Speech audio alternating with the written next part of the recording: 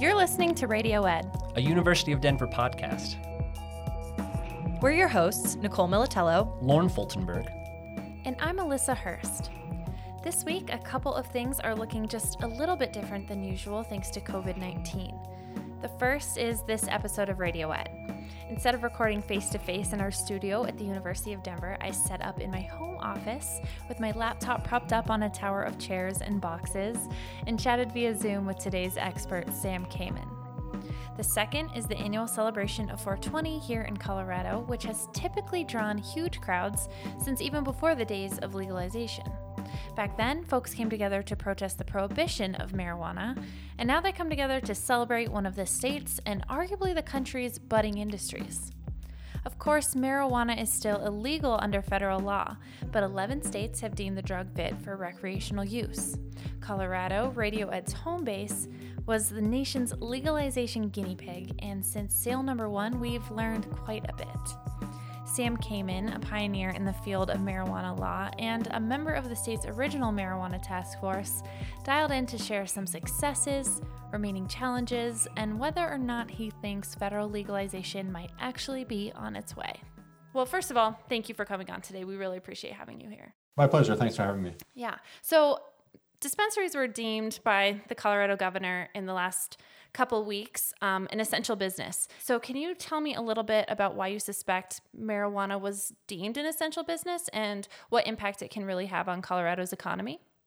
Sure. I mean, yeah, there was that funny few hours there where it looked like the governor was going to close both liquor stores and marijuana stores. And, almost immediately the lines formed around the block for both of those and people were not socially distancing. And I think someone very, very quickly got his ear and convinced him that was not the best idea. I think it was the mayor that made that decision initially. I think that it's probably been deemed essential for the same reason that alcohol was deemed essential, not necessarily because it's necessary for life, but that it's one of those things that is going to make this time easier for a lot of people. There are certainly downsides to making alcohol and marijuana available during this time, but I think the quick decision was having a black market reemerge for those businesses was not the best idea in the world. Yeah, absolutely. So in having the dispensaries open through all of this, what kind of impact does that have on the local economy? Well, there are a lot of jobs associated with the marijuana business. This means that those jobs, at least for now, or most of them, will be pretty secure. I haven't seen good data on whether sales are about where they were beforehand. I'm sure they had a big spike on the day that it looked like they were going to be closed. I saw some alcohol store a manager say he wished the mayor would announce every Friday that he was going to close all the stores. It would be really good for business. I don't know exactly that things are status quo ante with that, but I think it definitely means that at least those people in those businesses that are remaining open are going to not be displaced like so many others are in Colorado. Sure, absolutely. So Colorado was the first state to legalize recreational marijuana, and I kind of want to go back to those early days and get an idea of what some of those initial key concerns were and what Colorado's strategy was for tackling those. Sure. So the concern was that marijuana is a drug that's less dangerous on a lot of different metrics than alcohol, and that it should be treated no more severely than alcohol is. So Amendment 64, which passed here in 2012, was subtitled a bill to regulate marijuana like alcohol. And, I think that had a lot of resonance for a lot of people that based on their own experience or based on what they were able to understand, it was both less physically addicting and less damaging to people than alcohol, and that its continued prohibition was creating all sorts of problems. So I think those were the principal problems that the amendment was designed to address. So Colorado legalized marijuana, as you said, through a constitutional amendment. Other states have taken different routes. What have other states learned from Colorado? Why have they gone different directions with this? What does that look like outside of Colorado? Sure. So we were first, and we have some ideas that have really influenced what happened in a lot of other states. I think principally the seed to sale tracking idea is one that just about every state, I think every state has adopted the idea that a plant is required to be monitored from the time it sprouts roots to the time it's sold in order to ensure that all the marijuana that's being produced is being sold on the legal, regulated, and taxed marketplace instead of on the black marketplace. But other ideas that we had have not been carried out in a lot of places. So Colorado has what I call sort of a compulsory licensing system. If you meet the criteria, you get a license. So if you can show that you are a Colorado resident and you have a clean criminal history, that you have local approval, you can get a license from the state to grow or sell marijuana. In other states, those licenses are rationed, sort of in the way taxi cab medallions have been rationed in New York City. They only have so many, and that makes each of them worth quite a lot. So I think there are advantages to both systems, though I think on balance, our system makes a lot more sense than some of those. Gotcha. Are there any, I guess, benefits to having done it through a constitutional amendment? Is that harder to overturn than it might be for states who have gone like a legislation route? Yeah, I think that's exactly right. I think the principal reason that was done was to make it harder for a legislature or governor who disagreed with the policy to undo what the voters had asked for. Sure. So overall, what's your assessment of the job Colorado did? It's been several years now. I guess, what does that look like from your perspective? Do you think we've done well? I do think we've done well. I mean, I think it depends what you're measuring. Sure. On January 1st, 2014, Colorado became the first place anywhere in the world where marijuana was being sold legally in stores in a way that sort of was legal from start to finish. That people point to Amsterdam or point to other places, but in Amsterdam, a lot of the marijuana that's sold isn't completely legal. That there's no lawful way to produce it. There's no lawful way to import it. A lot of it is done with a wink and a nod. Here, the idea really was, if a person wants to comply with regulations from start to finish, is there a way they can do this in a way that is completely compliant with state law? And we were the first place anywhere in the world where that happened. So on that level, at least, things were a success. Right. Colorado voters asked for this first in the world regulatory system to be put in place, and it happened and it functions. And there was marijuana for sale, and people came and bought it. And the feds didn't shut it down. So on that level, sort of that most basic level, it worked. In terms of policy outcomes, I think there are places we could quibble. A lot of people are going to say that marijuana became too cheap in Colorado, that makes it too accessible to kids, that makes it too attractive to export to other states. But I think a lot of the worst fears that both opponents and skeptics had for marijuana legalization haven't materialized here. Great. So this is still relatively new, and in other states it's way, way newer. It's still completely fresh. So what are some of the kind of marijuana industry frontiers that we still might have to deal with down the line? So there's a bunch of challenges that remain. All of them are based on the fact that marijuana remains illegal at the federal level. Sure. That means that banking services are very difficult for people in the industry to access. That means that taxes are paid at something that looks like a 70 or 80% clip. In addition to things like intellectual property being unavailable, people who use marijuana risk losing their job in a lot of places. So there are still lots of tensions between state and federal law. So no matter how well regulated it is at the state level, there's only so much that the states can do so long as it remains illegal federally. Sure. So what does a state gain from doing this? Yeah, so I get this question a lot, and what I usually tell states or even different countries, I testified in Canada when they were considering legalization there, which they ultimately did. You shouldn't do this to raise money. That a lot of people think, it's going to be this sort of double win, that we won't spend money on law enforcement anymore and we'll get all this tax revenue. And the truth is that the regulatory regime is pretty expensive, and that in addition, you're still going to have to spend law enforcement dollars. You want to make sure that all the marijuana that's being produced and sold is being produced and sold consistent with the regulations. You need to force all the illegal purveyors and producers into a regulated and taxed marketplace, and that requires a fair amount of money. Yeah. So the reason to do it is to undo the negative effects of prohibition.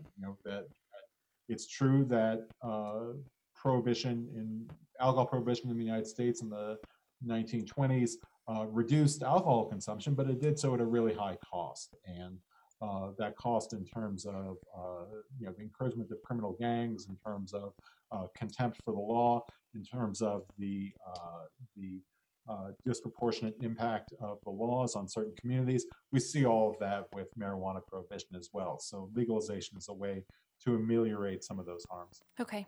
So some folks were against this because they expected that it would make consumption of marijuana go up, especially among kids.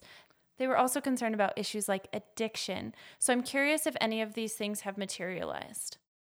Again, we have now just a little over 6 years of legal sales in Colorado. So we only have 6 data points. So it's still a little early to know. I think that some of the best data that we have comes from the Healthy Kids Colorado survey, which is a statewide survey that's done, which shows that fortunately among young people, the use of marijuana has not gone up in statistically meaningful ways. I think the data with regard to young adults is probably less positive. That is, there are some indications that people in young adulthood are using marijuana more often.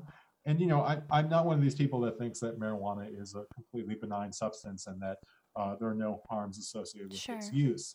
For me, it's about balancing those harms against the harms of prohibition. And I think that's something that we're going to have to keep an eye on going forward. Right. And Colorado also recently decriminalized psilocybin or magic mushrooms. Do you think that the legalization of marijuana played a role in allowing that to happen? Is that a positive or a negative thing? Yeah, I think that whether you're a proponent of changes in drug law or an opponent, you can certainly see a pattern, right? That we had medical marijuana, then we had adult use marijuana, then we had psilocybin. And I think people will push for the decriminalization of other drugs. I know people who push for the decriminalization of all drugs, the way it was done in Portugal and other places. And I think legalization, regulation, commercial sales, those things work better for some products than others. I don't think anyone is going to advocate for a commercial market for heroin. We've seen with the opiates how dangerous those products are when they're sold in a legal marketplace, and I don't think anyone wants to see that happen. So I want to shift gears and talk a little bit about how the legalization of marijuana in Colorado and in other states has influenced mass incarceration in the United States, which is obviously a big challenge for us. So has the spread of legal marijuana changed the way mass incarceration operates? Have we seen people get out of prison because of this? Sure, it's a great question. And, I think a common misperception is that there are a lot of people sort of rotting away in prison for minor marijuana offenses. And I think, by and large, it's really just not true. And I didn't mean to attribute that view to you, but I think you see it in even in popular literature, the idea that, the war on drugs caused mass incarceration. And it's certainly contributed to mass incarceration, but it's not the cause of mass incarceration. Even if we released all nonviolent people from our prisons and jails, we'd still have around 1 million people incarcerated.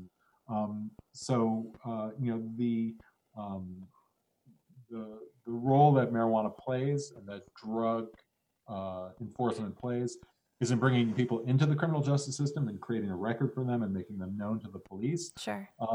And that obviously has a disproportionate impact on certain communities of color, in a way that sort of has long-term effects for those people. It's not that they're in prison; it's that they have criminal convictions which keep them from getting jobs, from getting meaningful employment, from getting certain housing, certain federal benefits. And then they exacerbate later criminal convictions. So, of course, the war on drugs plays a role in that, but to say that it caused it, I think, is overblown. So, in that same vein, Michelle Alexander, who wrote The New Jim Crow, she said in 2014, so 2 years after Colorado legalized, 40 years of impoverished black kids getting prison time for selling weed and their families and futures destroyed, and now white men are planning to get rich doing precisely the same thing. So I'm just curious, going off of kind of what we were talking about before, what kind of impact do you think that this has had, particularly on communities of color? Yeah, I think that's a really good point. And the argument is often made, right, that Sure. we need to release anybody who was ever convicted of drug dealing because we've legalized drug dealing. The that's not entirely that parallel is not perfect. That the people who are engaged in the marijuana business in a place like Colorado are regulated and taxed business people. They Right. are selling only to adults if they're complying with the law. They are not selling other drugs. And for people who in the past have been convicted under the war on drugs, that's not true. Um, that is not to say that there are no problems with the fact that the new marijuana industry is largely white and war on drugs disproportionately impacted communities of color. Those things are sort of undeniable. What it means is that as people push for changes in federal and state marijuana laws, that people are now insisting that going along with that is a requirement that uh, you know social equity and racial equity be a part of that process. Sure. So it's something that the industry cares about and is paying attention to and is aware of. Absolutely, and I think that when Colorado legalized in 2012, it wasn't all clear that we were going to be allowed to go forward with that regulation. It wasn't Right. all clear that the federal government wasn't going to come in and arrest people. So the idea that, oh, we're creating this windfall for certain people wasn't really on the radar screen. And the idea of social equity was not at the forefront. It very much is now. And you see a real push, or really a requirement that if there's going to be a change going forward, that social equity has to be a part of that conversation. So what do you think has caused that shift? I think what's caused it is, um, the change in the fact that this industry has succeeded, the fact that the federal government did not shut it down. I mean, everyone who is involved in the marijuana business risks going to prison for the rest of their life. This is still a rapidly changing area of law, but as it's gone forward and um, as we've seen the federal government acquiesce to it, if this is an industry that's going to thrive, it should be more inclusive. So you've talked a little bit about some of the challenges of being a dispensary owner and what getting involved in this business looks like. And I think the perception was after it was legalized that a lot of people came to Colorado, moved here and thought, hey, we're going to get rich quick joining this new industry. So what are some of the realities of being a dispensary owner in Colorado? Let's see. I think the degree of regulation is probably something that is that people are unaware of. That compliance with regulations is expensive, complicated. In addition, the licensing fees and the startup costs are quite high. It's very difficult for people to raise capital. You can't get a bank loan, a small business loan, the way you can for other kinds of business. So, it's people think it's like growing lettuce, but you can sell it for hundreds of dollars a pound. Really not. Yeah. So we've kind of danced around this topic of legalization at the federal level. So I'm curious if you think that is something that is possible in the foreseeable future. I think it will depend a lot on the presidential election. I mean, Right. Joe Biden was the one presidential candidate on the Democratic side who was not an enthusiastic supporter of marijuana legalization. But also, I think if the Democrats are in power in the legislatures or in Congress, it will be an impossible thing for them to not to act on. Sure. That's really interesting. So if it is indeed legalized at the federal level, how does that change what's going on in the states? Well, it will make it will make that conduct legal. It will make it safer for people. It will make it it will eliminate problems like um, banking and tax that I mentioned earlier. Mm-hmm. But it also raises the specter of having a big marijuana industry that goes along with big tobacco, big alcohol, big pharma, big agriculture. And I think people are really concerned about that. You're selling this substance, which I agree is less dangerous than alcohol, but still has a potential for abuse. If you're marketing that with a with a profit motive and without the restrictions that federal illegality imposes, you have a real risk of some harms. Yeah, can you talk a little bit about what those harms might look like from big marijuana? Sure. I mean, industries like alcohol and tobacco get 80% of their profits from 20% of their users, right? And they are constantly in the business of making sure that there is a new generation of people who will be using their products and be loyal to their brand. And that means marketing and targeting those people and making sure that they are consistent users.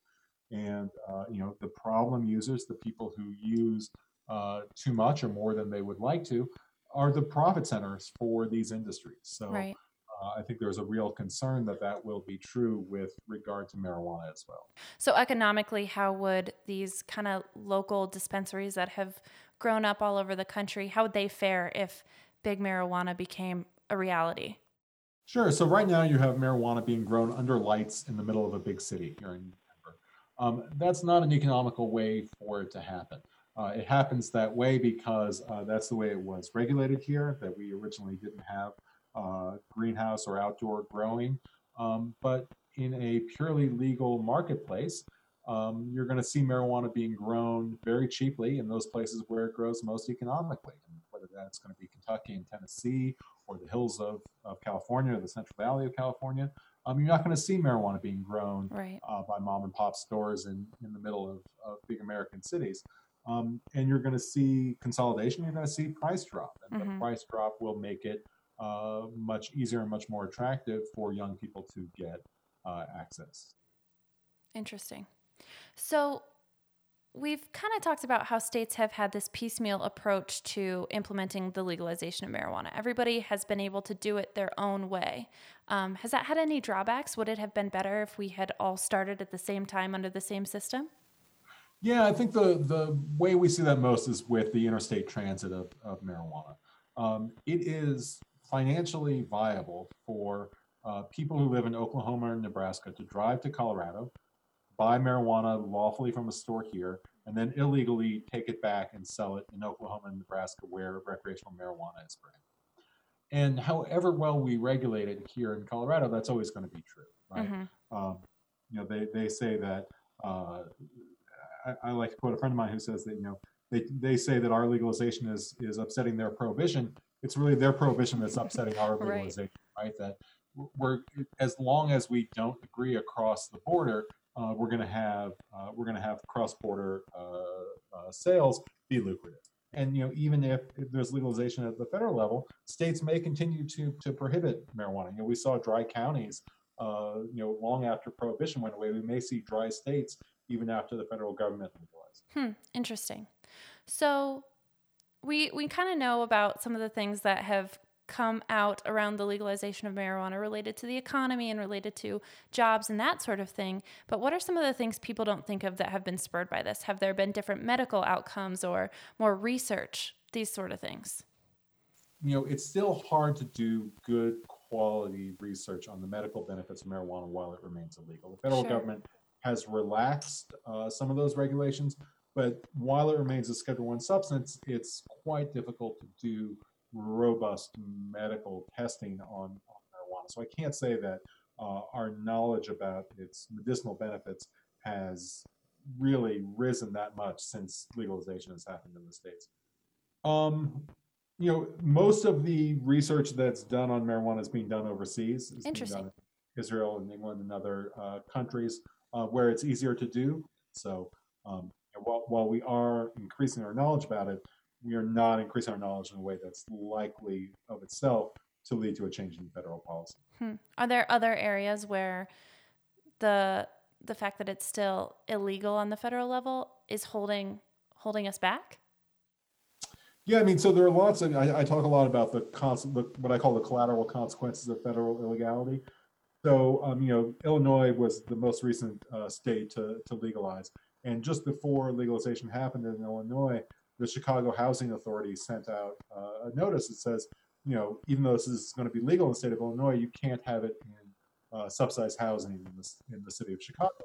And the reason was there's federal funding of that program, and they were worried they would lose their federal funding if they permitted marijuana to be used in public housing. Huh. I mentioned employment. Parental rights can be put at risk if someone is either working in that industry or using marijuana, whether recreationally or medically. The everything from real estate to employment, as I mentioned, to insurance, to bankruptcy, all of these things are impacted by the fact that in the eyes of federal law enforcement officials, all marijuana conduct in every state remains illegal. Sure. So without a doubt, that federal legalization would make a massive impact for many people. It would. And, it's not the case. No one that I'm aware of who is a compliant state licensee has been prosecuted by the federal government. So the real risk now is not people going to prison, but these other, what I call collateral consequences. Absolutely. So on a slightly lighter note, I'm seeing marijuana factoring into the public imagination in a whole new way. It's much more accepted. BarkBox is putting out a 420 box with a little bong plush toy for dogs and that sort of thing. So how has the cultural situation for marijuana changed? I mean, people react in different ways to this, but, people have talked about people coming out of the marijuana closet, right? Sure. And, the idea is that views about homosexuality really changed when more people came out and people realized that their aunt or uncle or dentist or doctor or lawyer was a gay person, and that those people were no different from anyone else. There's been a real I don't know whether it's a push or just a sort of evolution of people being more open about their marijuana use. Yeah. And, you certainly see it on the commercial side. But I think that it is sort of becoming more accepted at, just people willing to say, we have to keep the marijuana stores open because that's just as much a part of life in quarantine as, being able to have a glass of wine. Right. I guess that kind of perfectly depicts what's happening. The fact that the governor of Colorado decided that marijuana was an essential industry. Yeah. I mean, I think that, I think that was, you're right, pretty telling.